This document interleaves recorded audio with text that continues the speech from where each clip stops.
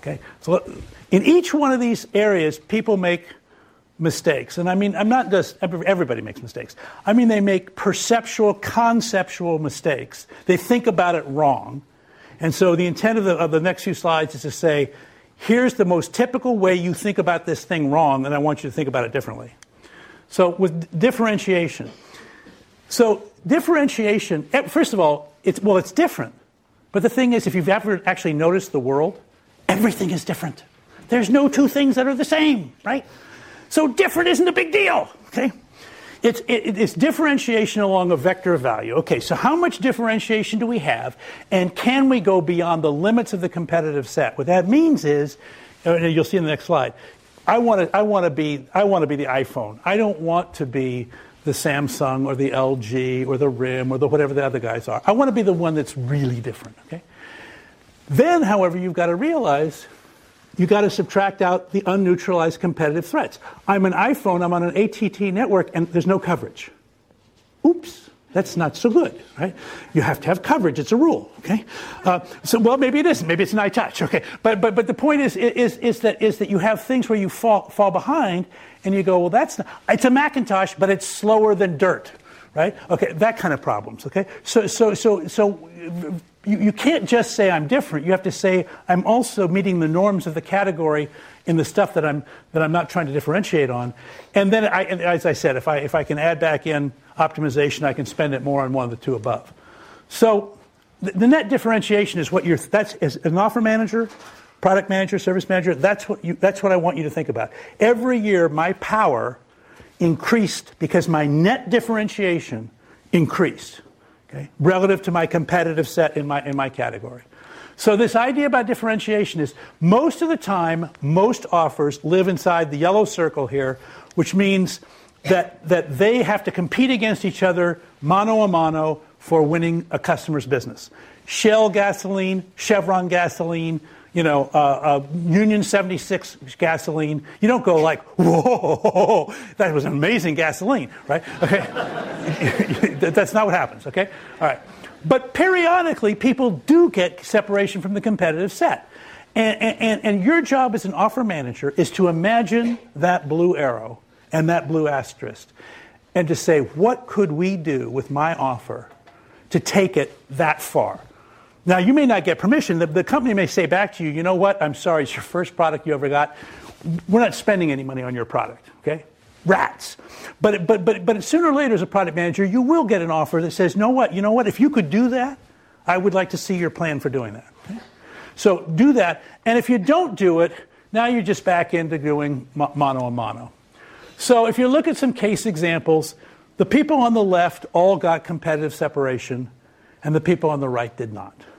Okay, so IBM PS2, it was not quite compatible with everything else. It never kind of made it. The Kindle versus Sony's PRS 500. Okay, good.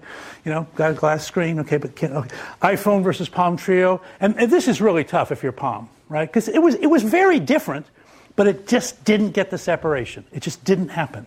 Okay, Cisco Telepresence versus HP Halo, almost identical, but not quite. Not quite.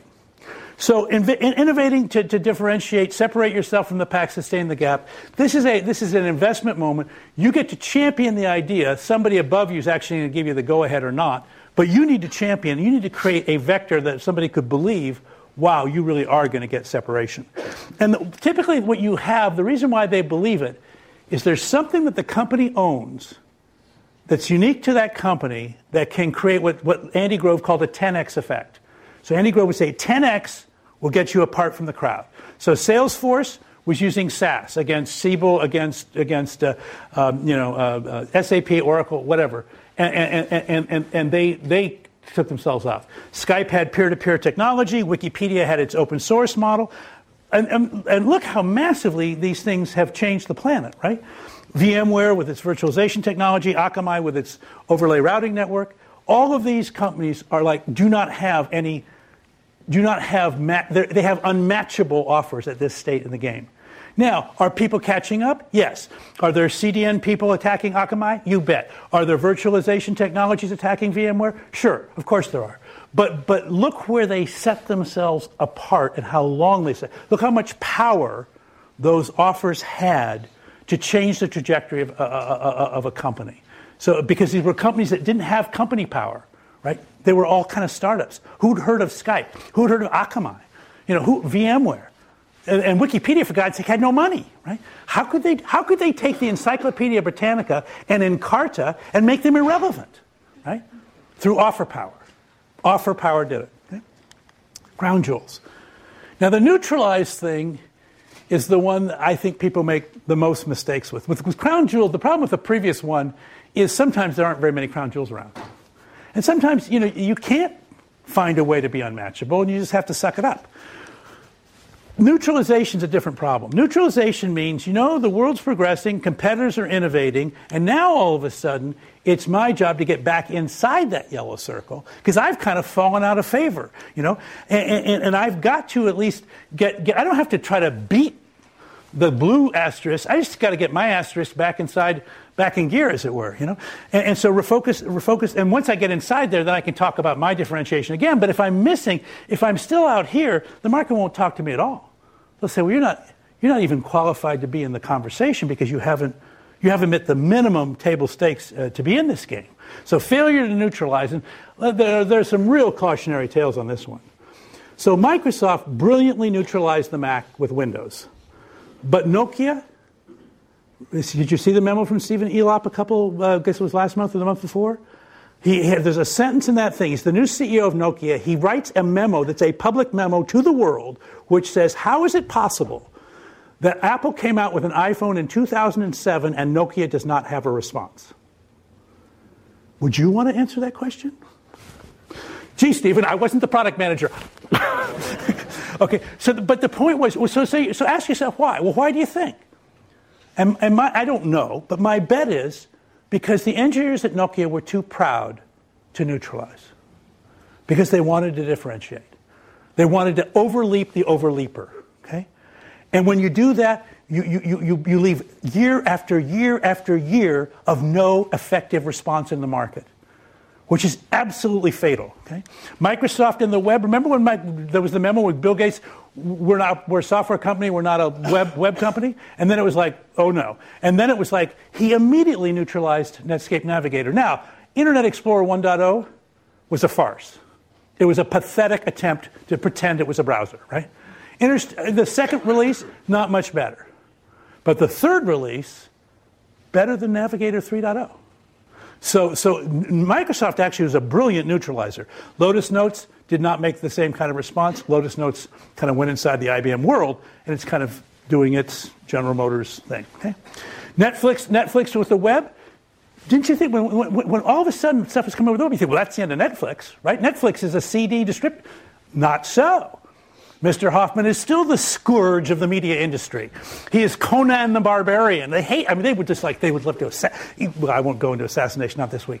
But anyway, but they're thinking about it. Okay. But Blockbuster, when Netflix came out, Blockbuster just stood there like a deer in the headlights, okay? And charged more for late, stuff. Google Apps versus Microsoft Office. Google's not trying to beat Microsoft Office. It's just trying to annoy them. Right? It's just trying to keep them busy and to kind of keep something going, right? Yahoo, on the other hand, was more like Nokia. Yahoo wanted to overtake Google search. It was kind of like Captain Ahab and the White Whale, And it was a quest. And it was a fatal quest. And so what Carol had to do is get in and sell off the business because she had to free her company's future from the pull of the past. That was a really, really important thing for her to do. Apple and Kindle. So what did Apple do with Kindle? It co-opted it. Kindle, most people read their Kindle books on iPads, right? Because they co-opted it, okay? Whereas the Borders and their thing, no. And Borders, okay, next.